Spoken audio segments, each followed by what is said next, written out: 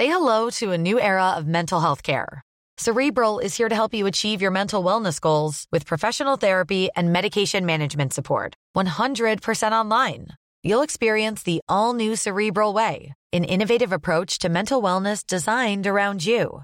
You'll get a personalized treatment plan from a therapist, prescriber, or both in a safe and judgment-free space. Your Cerebral therapist or prescriber will outline a customized plan with clear milestones along the way, so you can get to feeling your best. With Cerebral, you're not alone in your mental health journey. We're here to empower you to live a fulfilling life. So take that first step towards a brighter future and sign up today at Cerebral.com/podcast and use code ACAST to get 15% off your first month. Offer only valid on monthly plans. Other exclusions may apply. Offer ends July 31st, 2024. See site for details. A lot can happen in the next 3 years. Like a chatbot may be your new best friend. But what won't change? Needing health insurance. United Healthcare Tri-Term Medical Plans are available for these changing times. Underwritten by Golden Rule Insurance Company, they offer budget-friendly, flexible coverage for people who are in between jobs or missed open enrollment. The plans last nearly 3 years in some states, with access to a nationwide network of doctors and hospitals. So for whatever tomorrow brings, United Healthcare Tri-Term Medical Plans may be for you. Learn more at uh1.com. Hälsosnack produceras av hälsocoacherna Lotta Lagerqvist och Victoria Carinci i syfte att inspirera till ett hälsosammare och härligare liv. Lotta och Victoria driver också hälsoföretaget Vitalista, där det erbjuder hälsocoaching enskilt, i grupp och online. Läs gärna mer på vitalista.se.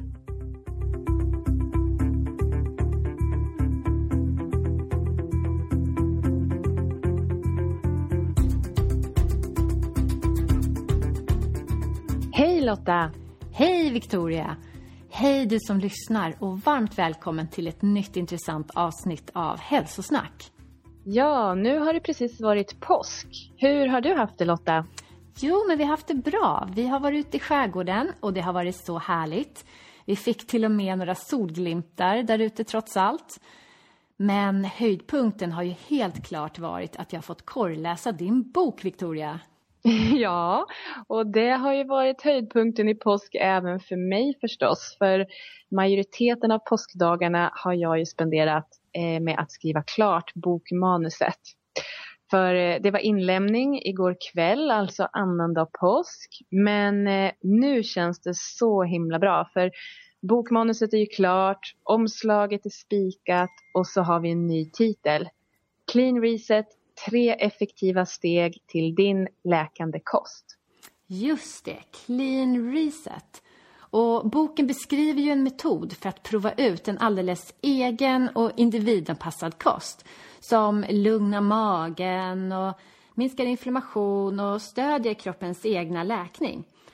Och trots att jag förstås mycket väl känner till den här metoden, för vi jobbar ju med den tillsammans med många av våra klienter, så blev jag så inspirerad och motiverad när jag läste boken. Så jag är så sugen att sätta igång och göra en clean reset nu innan sommaren. Ja, härligt att höra Lotta. För ja, men clean reset är ju en väldigt effektiv metod och den kan verkligen hjälpa den som har problem med magen, lider av vanliga symptom som huvudvärk, trötthet, hudproblem, muskelvärk och så vidare, eller som har inflammatoriska eller till och med autoimmuna symptom. Men den är ju också ett superspännande verktyg för dig som redan mår bra, men som är nyfiken på om du kan må ännu lite bättre och som skulle vilja optimera din hälsa, ditt fokus eller din prestationsförmåga. Ja, det är den verkligen. Men vi får väl ta ett avsnitt här framöver där du och din medförfattare Katarina Hagberg får berätta mer om boken och metoden. Ja, absolut. Och under tiden så får man gärna följa bokens Instagramkonto. Där kommer vi posta bilder från behind the scenes när vi gör boken, vad som händer kring det. Och så kommer vi naturligtvis att skriva mer om Clean Reset-metoden och ge tips och recept och lite inspiration. Så hitta oss på Instagram. Vi heter cleanreset.se där. Spännande! Men nu över till veckans gäst. Idag ska vi få träffa Mia Lundin igen.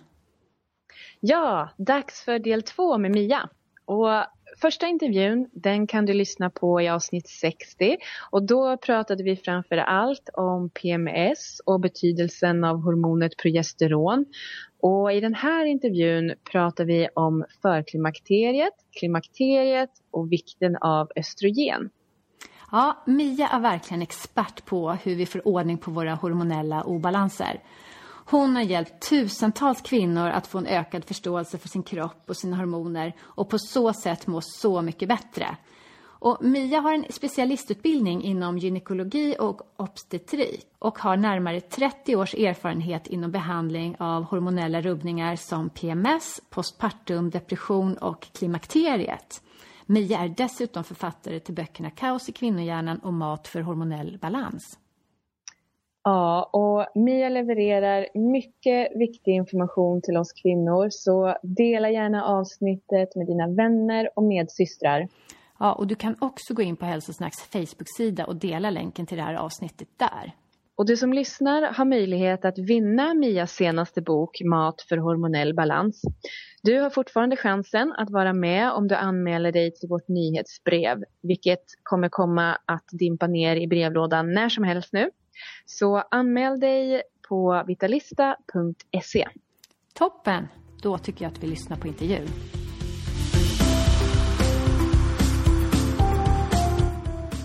Hej Mia och varmt välkommen tillbaka till Hälsosnack. Tack så mycket. Jätteroligt och spännande att ha dig här igen. Och förra gången så pratade vi framförallt om PMS-besvär. Och idag så ska vi fokusera på förklimakteriet och lite klimakteriet också.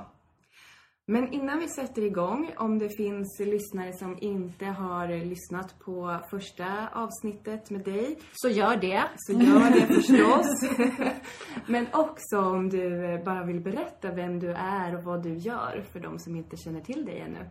Okej, så jag är vad som kallas nurse practitioner, utbildad inom gynekologi och obstetrik i USA. Och nurse practitioner då kan jobba lite grann mellan sjuksköterska och läkare. Och jag har jobbat där och bott där i nu 32 år. Och fokuserat på kvinnor och deras hormonella problem. Jag hade min egen klinik i 17 år och tror att jag såg 4000 patienter där. Mm. Så att jag bor deltid i Sverige och deltid i USA. Mm. Mm. Ja, så du har stor erfarenhet av kvinnohälsa och hormoner. Så det ska bli jättespännande att få ta del av din erfarenhet här. Tack. Idag. Och idag så är fokus lite mer på, som sagt, förklimakteriet och klimakteriet. Och för att börja då, återigen från början. Vad är det som händer i kroppen när vi kommer in i förklimakteriet då? Ja, i min bok Kaos i kvinnohjärnan så beskriver jag de här olika faserna som kvinnor går igenom då på vägen mot klimakteriet. Och det börjar ju ofta i 35-årsåldern. Då går man ofta igenom den här PMS-fasen som jag pratat om i den förra podden. Mm. Och sen nästa fas man kommer in då i, det är förklimakteriet. I förklimakteriet, vad som händer hormonellt då är att progesteronet har en tendens att sjunka ännu mer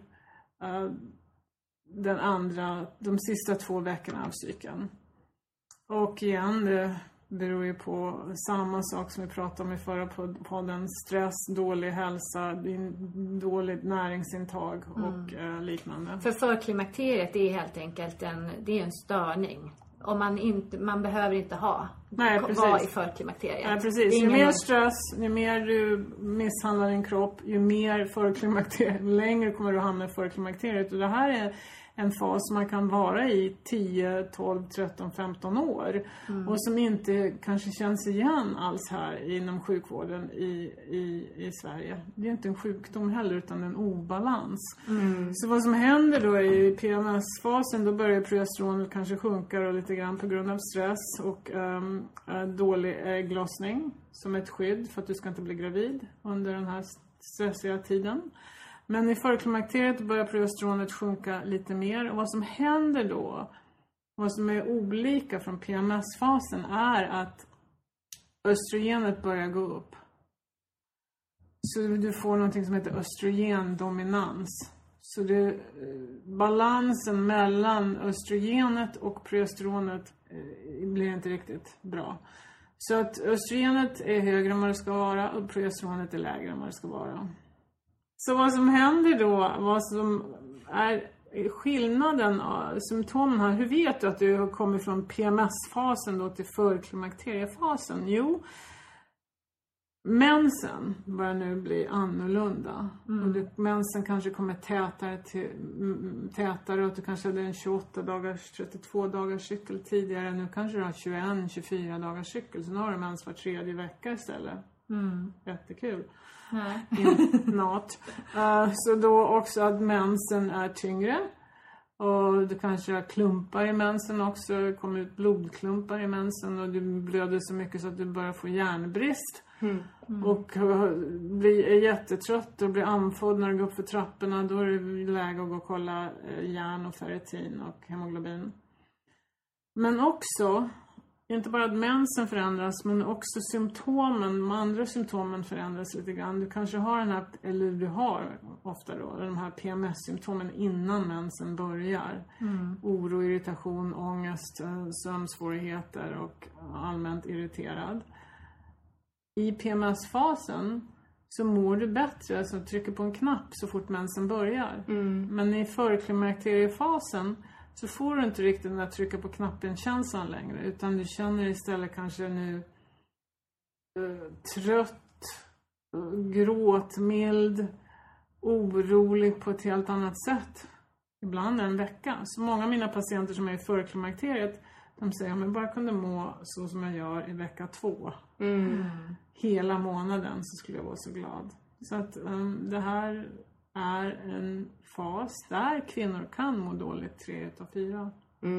Det är ju hemskt. Ja. Men har oregelbundenheten i mensen, har det med ägglossningarna att göra? Att det kanske inte blir någon ägglossning den månaden, eller att det blir flera? Eller kommer oftare? Nej, du har inte fler ägglossning, utan det är väl mer att du har en ägglossning, men du producerar inte så mycket progesteron från den där gulkroppen då, som formas efter du har släppt ett ägg. Heter det släppa ett ägg? Heter det på svenska? Det låter helt konstigt, som man är en höna. Ja, men det är väl det är. Man släpper ner det i... Ja, precis. I väntan på en spermie då, som ska komma. Som kanske inte kom just den månaden, men i alla fall. Och vad är det frågan? Jo, om oregelbundenheten i mensen som du beskrev kan komma här i förklimakteriet. Om det har med ägglossningen att göra, att den inte fungerar som den ska. Precis, så därför då så har du mindre produktion av progesteron, och det orsakar då en obalans mellan östrogenet och progesteronet. Så östrogendominans, det är då du börjar känna här att gud, mina bröst är så tunga, jag vill inte ens ta med BH:n på kvällen för det gör ont. Brösten känns som de är större. Man blir mer svullen i kroppen och samlar på sig vätska. För östrogenet stimulerar det, och progesteronet är vätskedrivande. Så om du har obalans där så kan du se hur du blir mer svullen och uppblåst och känner dig allmänt otrevlig. Och tjock och stor, för att man känner sig liksom uppblåst. Sen det här med östrogendominansen orsakar också obalans i sköldkörteln, så att man kanske inte konverterar T4 till T3 lika bra, för östrogenet är för högt. Så därför börjar man gå upp i vikt lite grann från det kanske, för att sköldkörteln är nu i obalans också. Sen inte tillräckligt med progesteron eller orsakar att man blir mer inflammatorisk, för att progesteronet är en antiinflammatorisk, så man blir inflammerad, man samlar på sig vätska, man känner sig tyngre, man går upp i vikt lite grann, och man går upp i vikt också från att man samlar på sig vätska. Men visst är det också östrogenet som gör att vi blir lite mer, att det är kopplat till humöret också, att det eldar på lite. Ja, att progesteronet är det lugnande, men östrogenet är det lite mer stimulerande så du kan känna dig lite galen faktiskt för att du blir för stimulerad. Liksom, man känner sig nästan som man har druckit för mycket kaffe. Gaspedalen i botten. Så man blir lite tokig i förklimakteriet. Man känner sig lite tokig. Det är inte kul. Alla dagar på jobbet och med barnen och hemma och så. Nej, det kan ju aldrig vara kul att vara lite tokig. Nej, men tokig på ett roligt sätt kan man ju vara. Lite rolig sådär, men tokig på det här sättet. Nej, det får man vara. Inte på ett förklimakteriskt sätt. Nej. Och sen så får man inte den här lugnande effekten eftersom man då inte har tillräckligt med progesteron i kroppen sen. Andra halvan. Precis. Så man bara gasar på. Ja, precis. Och då är då man börjar dricka lite mer vin kanske. Vilket jag inte rekommenderar. Men blir man mer insulinresistent. Så att, Det kan störa många processer i kroppen. Och naturligtvis eftersom allt hänger ihop. Ja, precis. Det gör ju det. Och vi pratade ju mycket om vad man kan göra med livsstil och så vidare i förra avsnittet när vi pratade PMS. För det hänger ju självklart ihop. Men är det någonting som skiljer i behandlingen av förklimakteriet som man tänker på när man, som vi pratade om tidigare med PMS?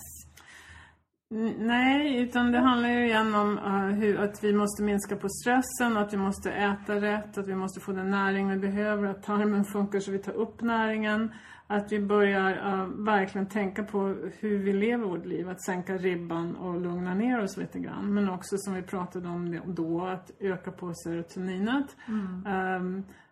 Vilket jag pratade om i detalj då i förra podden, hur man gör det med kosttillskott och mat. Men också här i förklimakteriet är det viktigt att man använder progesteron. För att när du gör det, progesteronkrämen då, så kommer mensen att normaliseras.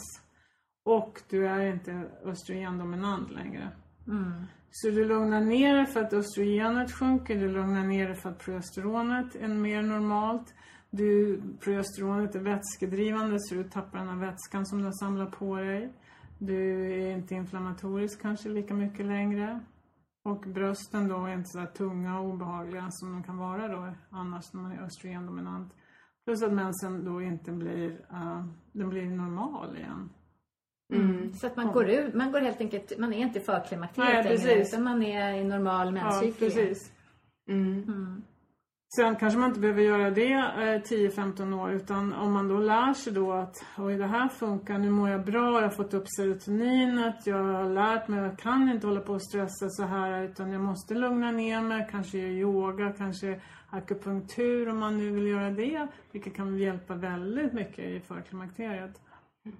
Att man då inte kanske behöver använda progesteronkrämen längre utan man börjar med sin egen ägglossning igen som är normal och riktig och på rätt sätt. Rätta hormonerna.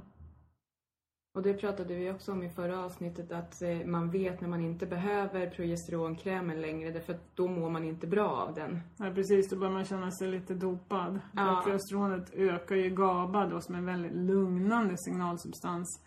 Och är det så att du då börjar komma igång med din egen ägglossning på rätt sätt, normalt sätt och du producerar tillräckligt med progesteron och så smetar du på krämen också, då kan det bli lite för mycket GABA. Och då känner du dig dopad och låg och flat liksom istället. Vi har ju fått en del lyssnarfrågor så vi tänkte att vi kastar oss in i en av dem. Då är det en tjej som heter Sara och hon skriver så här: Hej, jag fyller 43 snart och tyvärr så tror jag att jag nu har kommit in i förklimakteriet. Som jag förstår kan pågå rätt länge innan man går in i klimakteriet på riktigt. Jag har intresserat mig för detta ämne och jag har följt Mia Lundin en del och har faktiskt beställt hem en tub progesteronkräm. Min fundering är hur jag ska tänka kring dosering och användning för mina symptom. Jag har börjat få oregelbunden mens, ibland 18-19 dagar, ibland 30. Oftast ligger jag på 24 dagar. Blödningarna har blivit rikligare, men inte längre. Och jag får ordentligt ont, samlar vätska, viktuppgång kring mage, midja, vilket jag förstått kan röra sig om östrogendominans. Ömmande bröst inför mens och sover lite sämre. Tydliga tecken på förklimakteriet tänker jag. Suck. Undrar som sagt hur jag ska använda den här krämen och även vad jag kan göra i övrigt avseende livsstil för att lindra symptom och generellt må bättre när hormonerna spökar. Tack på förhand. Det är lite lustigt. Hon beskriver precis vad jag sa. Jag har inte läst hennes fråga innan. Nej, Va? det är en klassisk. Ja, verkligen klassisk. Ja. Jo, det här med progesteronkräm då, det kan vara lite knepigt för att progesteronkrämen är ju inte kontrollerad som ett läkemedel, utan det finns många företag i USA som säljer progesteron, och alla som säger att de har progesteron i krämen då, vad det innehåller är något som är USP progesteron. Och det är ju det här bioidentiska progesteronet. Men det finns ingen koll att de verkligen har så mycket i krämen som de säger att de gör. Ofta står det inte på paketet eller tuben hur mycket det innehåller, för att man vill inte riktigt visa att man säljer hormoner. Så det är först och främst viktigt att välja en kräm där tillverkaren kan garantera då att det innehåller en viss mängd av progesteron.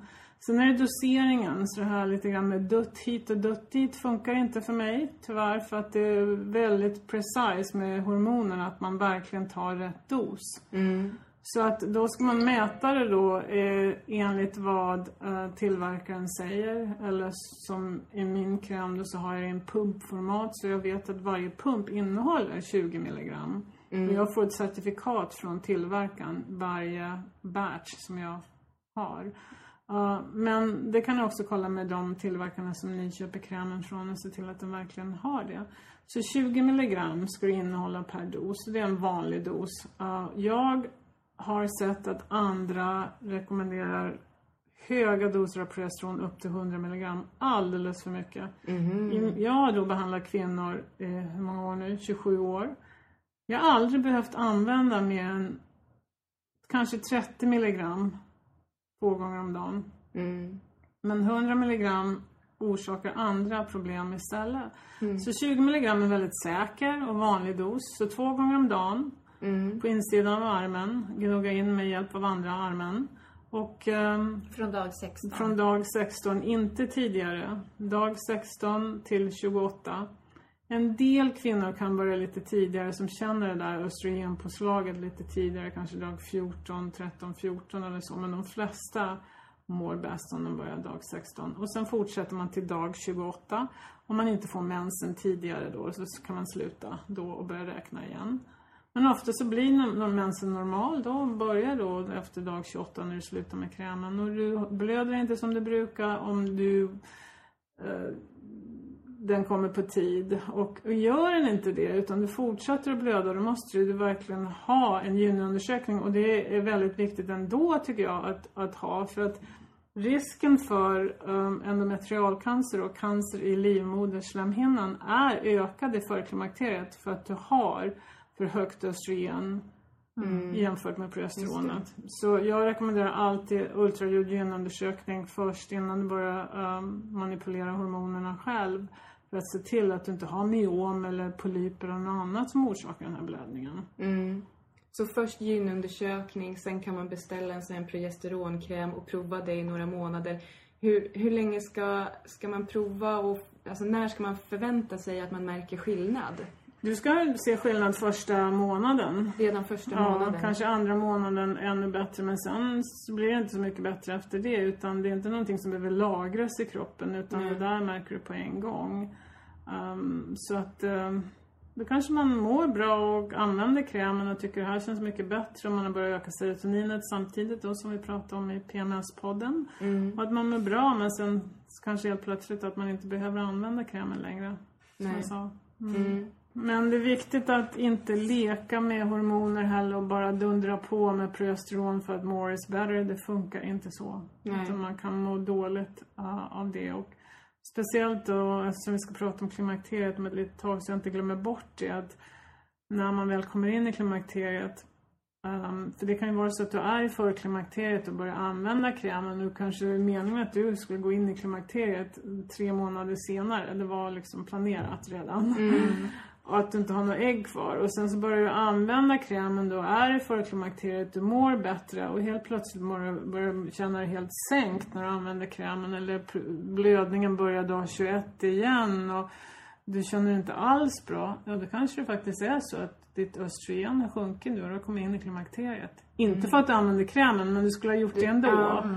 Och då är det viktigt att gå och kolla om man är i klimakteriet, vilket vi kommer att prata om hur man gör. Men man ska inte använda bara progesteron när man är i klimakteriet. Då mår man inte bra. Man behöver båda då. Så om du använder krämen och börjar känna det här känns jättebra. Och gud vad balanserad jag känner mig. Och sen så helt plötsligt 6, 9, 10 månader, ett år senare mår du inte bra. Då kan det vara ett tecken på att du håller på att gå in i klimakteriet. Eller att du tar för mycket progesteron. Ja. Bra. Och innan vi går in mer och pratar om klimakteriet då, så har vi fått ytterligare en lyssnarfråga som handlar om östrogen. Och då är det en kvinna som är 41 år och skriver att hon äter östrogen, ett läkemedel som heter Prognon, på grund av östrogenbrist. Och bristen visade sig i form av utebliven mens under flera år som började efter att hon hade fått sitt 3:e barn. Och förutom att mensen hade uteblivit så mådde hon i övrigt bra. Och nu har jag snart ätit östrogen i över 1 år och läkarna är förvånade över att min östrogenhalt inte stigit. Vad kan östrogenbristen bero på? Och så skriver den här att min mens har alltid varit väldigt oregelbunden. Och vad kan du rekommendera mig? Tack på förhand. Vad var det hon använde för något? Prognon. Ja, just det. Så först och främst så undrar jag, var hon verkligen i klimakteriet eftersom hon mådde ganska bra? För man kan ju utebliven mens från stress. Jag tror inte att hon var i klimakteriet, utan hennes mens hade ju varit uteblivit i flera år. Och nu hade hon ätit östrogen i 1 år, så att säga att hon kanske var runt 34-35 då. Ja. När hon upptäckte östrogenbristen. Ja, precis. Så att då undrar man först och främst, det är väldigt viktigt att nämna det, att har hon östrogenbrist för att hon inte, är det verkligen östrogenbrist eller är det att hon inte hade ägglossning längre och därför har ingen ägglossning för ingen mens? Har ingen progesteron alls och ingen ägglossning, då får ingen mens. Så att det är väldigt viktigt att kolla, hade hon verkligen, var FSH ett prov man kan ta för att se om du har några ägg kvar eller om du har någon produktion i äggstockarna? Var det högt? Eller jag skulle hemskt gärna, väldigt ovanligt om man vid 35-årsåldern går in i någonting som heter premature menopause. Jag tror det är bara 3% som gör det. Så att jag undrar verkligen om hon har fått rätt diagnos. Så det enda sättet man vet med säkerhet om man är kanske, inte ens. Hey everyone, I've been on the go recently. Phoenix, Kansas City, Chicago.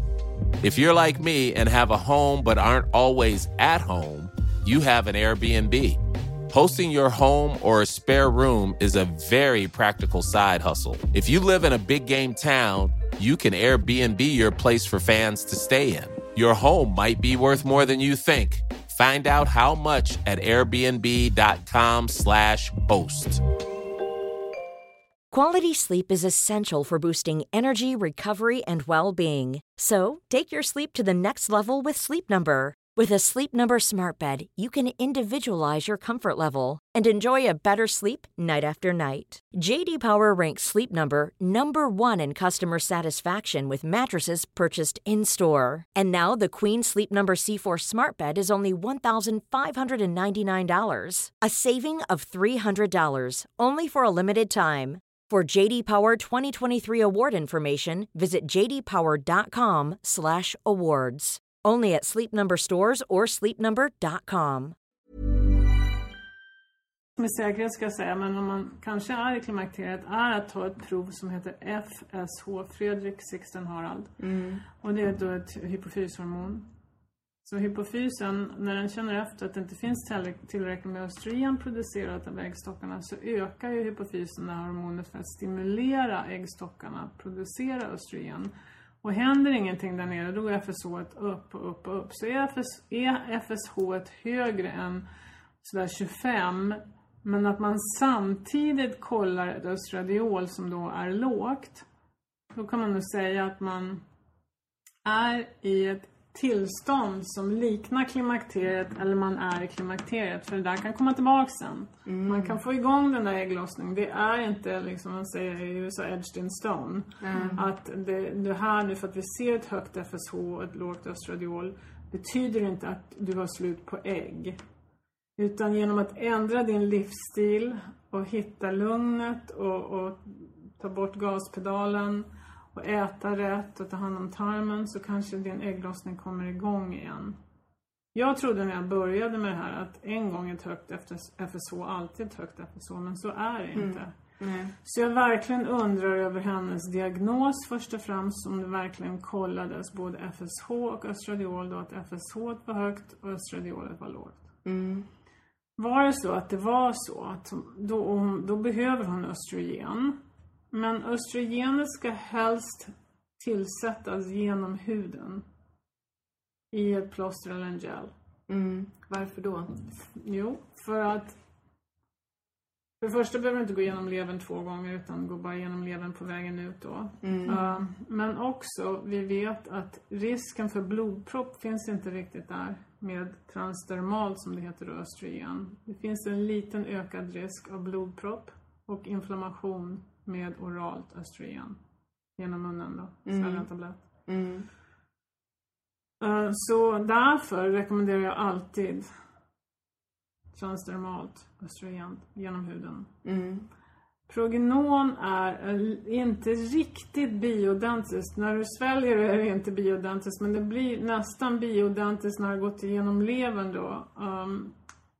Så att metaboliten är liknande bioidentiskt, men när man mäter det nu då, för man kan ju mäta då, man börjar med östrogen och tar riktigt bioidentiskt östrogen. Då ser det likadant ut i blodet som ditt eget östrogen. Därför kan man ju mäta då hur mycket ditt och det är tillsammans. Men tar man då någonting som inte är bioidentiskt, du kan inte mäta det. Nej, just det. Så därför man inte kan se. Nej, precis. Femanest däremot är ju ett oralt, rent bioidentiskt östrogen. Som man då kan mäta i blodet. Men prognon rekommenderar inte jag så mycket för att det är inte riktigt bioidentiskt. Nej. Och östrogenplåster har våra svenska gynekologer tillgång till det. Kan hon be sin gynekolog och be att få det istället? Ja, det är också en annan knepig historia för att det har de ju skrivit ut. Det är det de skriver ut. Det finns tillgång till det. Det är det gynekologerna använder är ju bioidentiskt östrogen i ett plåster då, de flesta. Men nu är det ju slut på det i Sverige. Det är helt sjukt. Hur menar du slut? Det går inte att få ta på apoteken. Tillverkaren har tydligen sålt företaget eller plåstret. Det är det de säger i alla fall. Men vadå? Ska man inte... Det här står alla kvinnor nu och blir... Om de visste hur kvinnor kan må...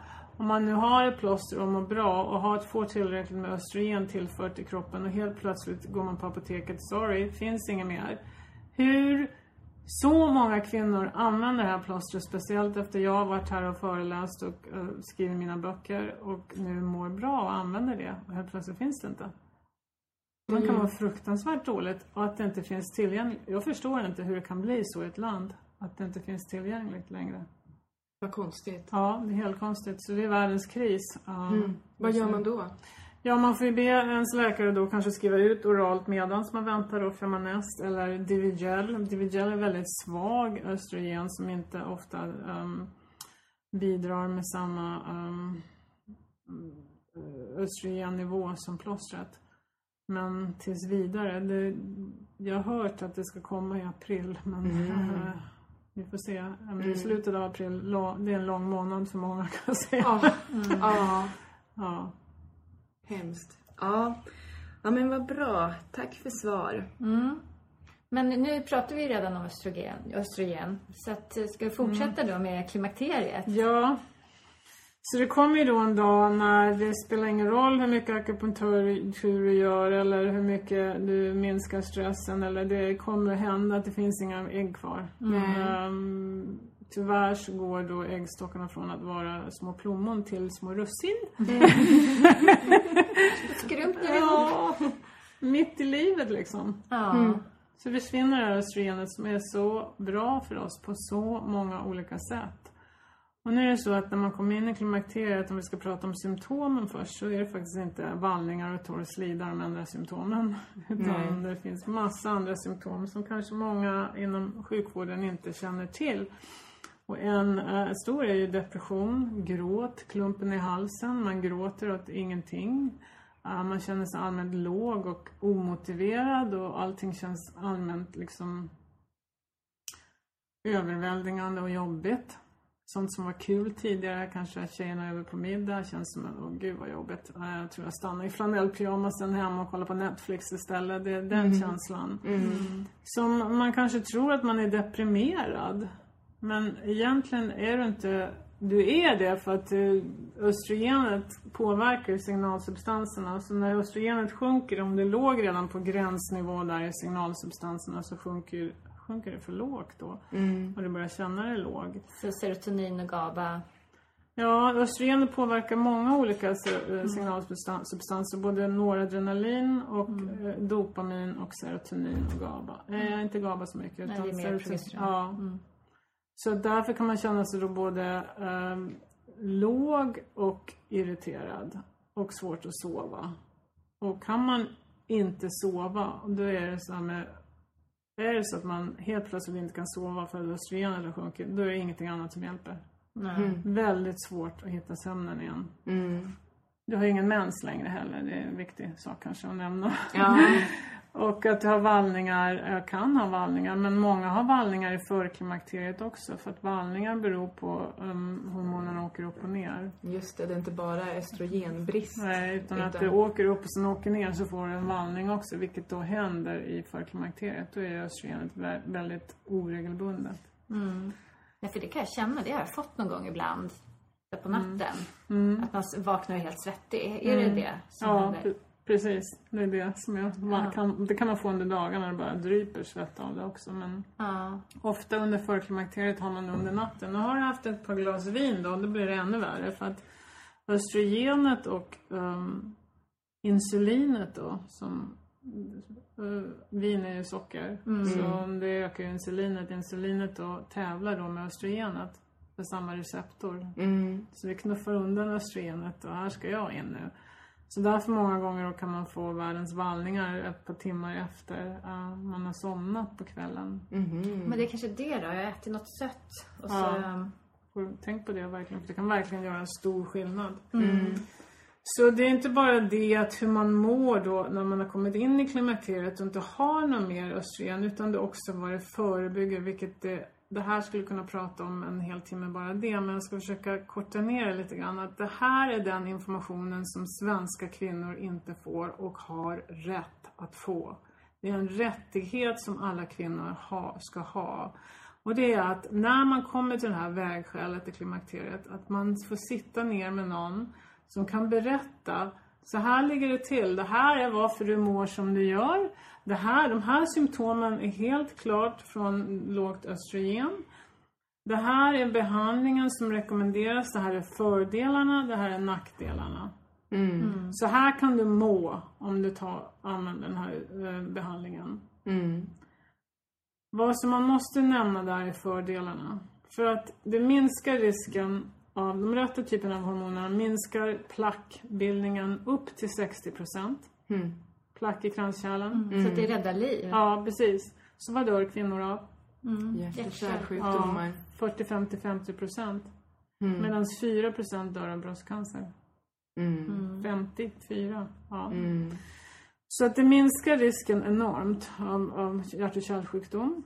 Det minskar risken för diabetes, för insulinet fungerar bättre när du har östrogen. Det minskar risken för tjocktarmscancer upp till 35%. Minskar risken för benskörhet och demens. Den där fönstret är bara öppet de första 7, 8, 9 åren. Sen stängs den där fönstret. Och då är det för sent att börja med östrogen. Okej, så då får du inte de här skyddande fördelarna längre. Så man måste börja från början. Ja, precis. Så det är väldigt taskigt då. Man sitter där med liksom statiner och stent och allt möjligt. Och fika med grannen då, som mår jättebra. För hennes läkare hade talat om det här för henne. Så hon valde att använda östrogen och vara balanserad. Så hon mår hon har inte utvecklat det. Men den här andra kvinnan då fick aldrig den informationen. Nej. Och så ska det inte vara, utan man ska ha rätt att välja själv. Man ska vara aktiv i sin egen behandling och sjukvård. Och inte få reda på sånt här när det är för sent. Nej. Så det finns ganska bra studier på att hoppar man på bussen då tidigt så får man den här effekten, förebyggande effekten. Men man kan inte vänta. Så i ett nötskal, efter att ägnat mitt liv åt det här mer eller mindre, kan jag säga. Som i ett nötskal kan jag med säkerhet säga att det är farligare att inte vara balanserad de första 10 åren. Än att inte vara det. Så att det är farligare att inte ta de rätta östrogen och progesteron och bioidentiskt då. Så väldigt viktigt att kvinnor får den informationen och vi har rätt att få den informationen. Så hur gör man då? Hur vet man att man är i klimakteriet och bör börja med östrogenbehandling i så fall? Precis. Just den bloggen har jag på min hemsida som heter Hur vet du om det är för klimakteriet eller klimakteriet? Och där berättar jag om då vilka prover du ska ta och när du ska ta. Och då är vi tillbaka där FSH och östradiol. Och jag ger guidelines där precis vad de ska vara. Jättebra, då länkar vi till det blogginlägget här i show notes. Ja, jättebra. Och där berättar jag också om bioidentiska hormoner. En annan blogg, vad är det? Vad är skillnaden? För problemet här i Sverige, ett stort problem som också känns som en sån här kvinnorättsfråga nästan, är att i Sverige då använder man östrogen, plåster och bioidentiskt, och det mesta som man förskriver i klimakteriet typ av östrogen är bioidentiskt. Men sen måste man ta ett progesteron om man har en livmoder för att förebygga risken för om du bara använder östrogen om du har en livmoder så ökar du risken för livmoderscancer. Cancer i slemhinnan av livmodern. Den bara bygger upp. Ja, precis. Bygger och bygger. Så måste du ha progesteron. Så östrogen är det som träden på våren och progesteron är det som trädet på hösten. Att löven ramlar av och ramlar bort. Men så man kan inte bara bygga trädet till att bli större och större och större, utan då kan man orsaka då ökad risk för livmoderscancer. Så därför har man en livmoder måste man använda progesteron. Och då har man då i Sverige länge använt det här syntetiska progesteronet. Med droxyacetatprogesteron. Som vi vet nu ökar risken för bröstcancer. Medan bioidentiska progesteronet verkar inte göra det. Men det använder man inte då. Utan man ger kvinnor det progesteronet som man inte kan använda när man är gravid för att orsaka fosterskador. Det orsakar ökad risk för depression som man då ser med p-pillerna. Och det ger man kvinnor i Sverige. Och tar man det kan man må fruktansvärt dåligt. Så att om man tar östrogenet och sen tar man det här syntetiska progesteronet. Det är inte en bra kombination. Nej, så då kanske man börjar må bättre på östrogenet. Och sen ska man då lägga till det här syntetiska progesteronet då 10-12 dagar i månaden och mår, ursäkta uttrycket, skit. Orolig ångest. Man kan få alla möjliga konstiga symptom. En del klarar av det att ta det givetvis. Så är det, men jag vill varna dem som inte förstår att det var det som hände. Och då måste man gå tillbaka till gynekologen och säga: jag klarar inte av att ta det där. Kan du skriva ut bioidentiskt progesteron på licens? För nu pratar vi om progesteron som man tar oralt. Ja, inte den här krämen längre. Och det är väldigt viktigt att veta, och det går jag ut med. Även fast jag säljer krämen själv så säger jag det hela tiden. Vi har inte studier som visar att tillsätta progesteronet som en kräm på armen skyddar dig mot livmoderscancer. Börjar du med östrogen i klimakteriet, vilket jag rekommenderar, måste du använda oralt progesteron. Om det är inte så att din gynekolog säger: det är okej med mig, vi kollar din slemhinna var 3-6 månad med ultraljud. Om hon kanske inte vill skriva ut Utrogest, vilket det heter då, det bioidentiska progesteronet. Och säga: okej, använd krämen. Sen är det här med krämen, innehåller den av progesteron. Kanske är köpt av en tillverkare som inte har något progesteron i krämen. Och så tror du att du gör rätt sak. Det händer inget, du använder bara östrogen hela tiden och vet inte om det ens. Nej. Så den här risken, den finns inte i förklimakteriet där man då inte har, alltså där man har sin egen östrogenproduktion på plats? Jo, risken finns ju. Du har ju ökad risk av livmoderscancer av ditt eget östrogen. Ja. Så egentligen så vore det ju bäst om du fick ett progesteron som var tillverkat då av ett läkemedelsföretag som vi vet innehåller precis det. Men nu har inte kvinnor tillgång till det. Så det är bättre än ingenting att använda krämen. Absolut. Men det finns inga studier på det och det är sant. För det är inga läkemedelsbolag som tillverkar krämen som skulle ha gjort studierna. Nej. Men det blir ännu viktigare i klimakteriet med oralt. Precis. Och det kan man få på licens då i Sverige. Och det gör ju livet jobbigare för gynekologerna för det tar ju tid. Det här med licensförskrivning, att ha mer jobb för dem. Så stå på er. Ja, så att vi får det på apoteken. Ja. Och jag har också en namninsamling som finns i en annan blogg som heter Kvinnors rätt till bioidentiskt progesteron. Jag tror jag har 6 eller 7 000 namn där nu. Så hjälp gärna till att skriva på. Så jag vet inte riktigt när jag ska använda den än, men vi får se. Jag skrev på den för ett tag sedan. Ja, bra. Vi har fått en annan fråga här också om just östrogen angående nedtrappning av östrogen. Och det är en tjej eller kvinna som kom in i klimakteriet i förtid. Och nu vill hon trappa ner östrogenet efter 6 år. Vad kan du ge för råd till henne? Att inte trappa ner. Absolut inte. Varför? För att det finns studier nu på att kvinnor som går in i förklimakteriet i förtid har åldern för mortalitet är lägre. Alltså de dör tidigare. De har mer incidens av hjärt- och kärlsjukdom. Varför? Jo, för de hade inte sitt eget östrogen lika länge som andra kvinnor som de är jämförda med. Och som jag sa tidigare, att i ett nötskal var balanserad, speciellt om du gick igenom klimakteriet tidigt. Men är det så att hon ändå, eller innan jag säger det så tycker jag att för att fortsätta förebygga hjärt- och kärlsjukdom, diabetes, tjocktarmscancer, demens, så ska hon fortsätta, speciellt om hon börja få det för tidigt. Och benskörhet då, som är väldigt viktigt också.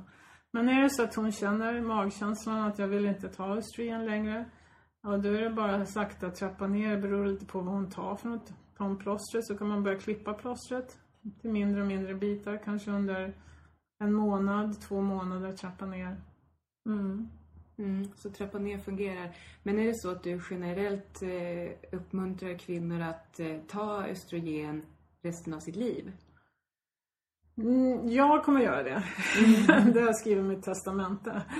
Nej, men jag kommer absolut att använda mina hormoner resten av mitt liv från vad jag har lärt mig.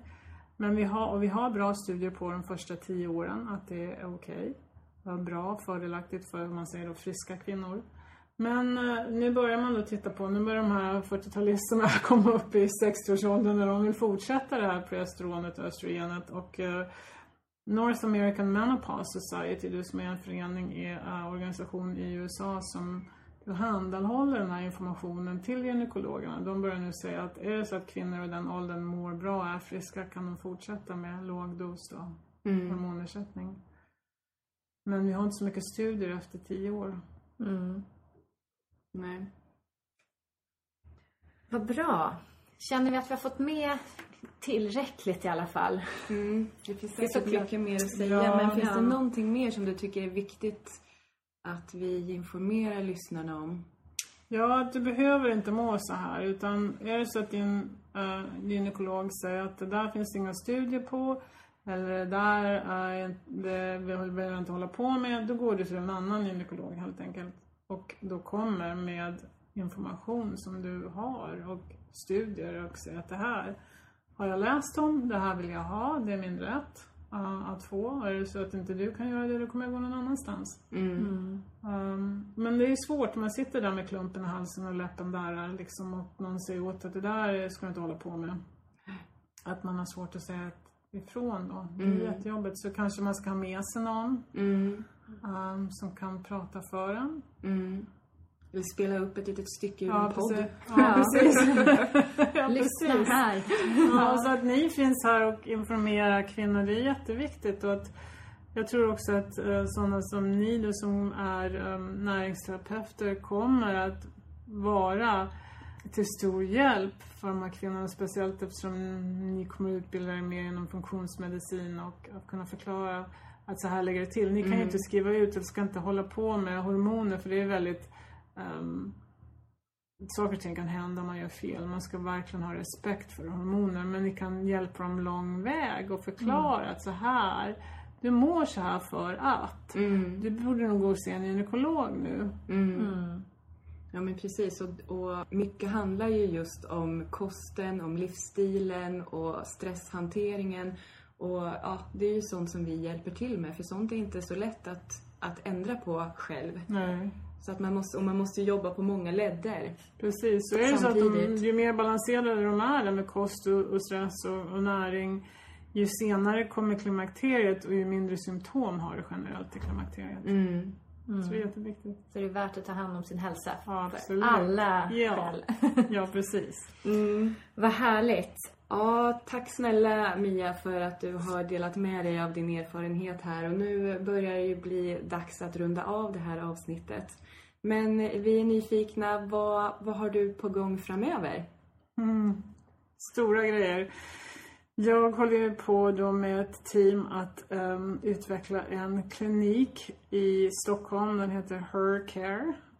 Och kvinnohälsa med helhetssyn då, där man då kombinerar traditionell gynekologi med lite inslag av funktionsmedicin för att kunna hjälpa och stötta kvinnor. Och där kommer det finnas då barnmorskor, gynekologer, allmänläkare, KBT-terapeuter, mindful-terapeuter som tillsammans tittar på hela kvinnan och att allt hänger ihop. Gud vad härligt det låter. Ja, det är så fantastiskt. Så nu i helgen kommer jag att utbilda då personalen i början av utbildningen om hur jag ser på kvinnohälsa och hur jag skulle vilja att det skulle vara här i Sverige. Nu kan man inte göra precis som man gjorde i USA. Men man får börja med det man har utan att ställa till besvär. Men det finns mycket man kan göra och jag tror att bara om kvinnor får information, och det är bra att sådana som ni hjälper till med det, så kan man komma lång väg. Att är det därför jag mår? Jag håller inte på att bli tokig. Nej, utan det är det här att bara få förståelse och insikt, det gör ju en sån stor skillnad bara det. Ja, precis. Så att vi hoppas att den kommer att öppna i september. Någonstans i Stockholm eller förort, närförort. Ja, härligt. Lycka till. Sen kommer jag också åka ut på Cinderella med tidningen Hälsa i oktober. Och föreläsa där om hormoner också. Det ska bli kul. Ja, det är mycket på gång och sen så håller jag på att skriva en ny bok också. Vi har ju kommit ut med en till bok som heter Mat för hormonell balans. Och den handlar inte bara om maten. Utan den handlar mycket om det här som jag har pratat om, hormonerna. Men den... Bonnie har bett mig skriva en till bok. Så att den kommer snart också. Härligt. Ja, jättebra. I förra avsnittet fick du svara på den ena av våra 2 frågor som vi ställer till alla våra gäster. Och nu har vi den svåraste frågan kvar. Och det är, om man bara får göra en sak för sin hälsa, vad tycker du att man ska göra då? Ja, det beror på. Alltså andas och äta är ganska viktigt för att man inte ska dö. Och sova också är nog allra viktigast för mig, att få sova och ha bra sömn så att man reparerar under natten. Men också, jag måste få lägga till lite extra grejer. Det går bara inte att säga svara på en, utan skratta är ju jätteviktigt också.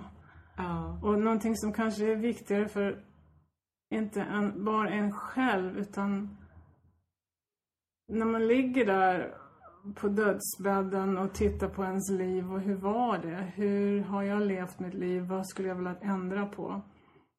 Det är som en tibetansk munk sa när han låg där på dödsbädden och man frågade honom samma fråga. Vad är det som är viktigast? Kindness är viktigast. Att man är kind till sina nära och andra. Att man ger och delar med sig av sig själv.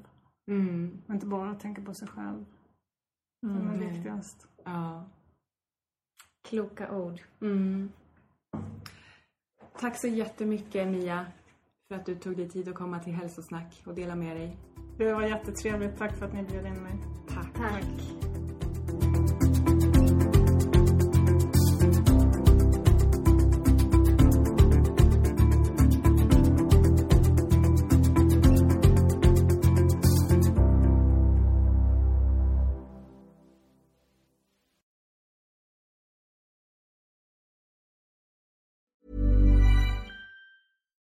Botox Cosmetic, out of botulinum toxin A, FDA approved for over 20 years. So, talk to your specialist to see if Botox Cosmetic is right for you. For full prescribing information, including boxed warning, visit BotoxCosmetic.com or call 877-351-0300. Remember to ask for Botox Cosmetic by name. To see for yourself and learn more, visit BotoxCosmetic.com. That's BotoxCosmetic.com.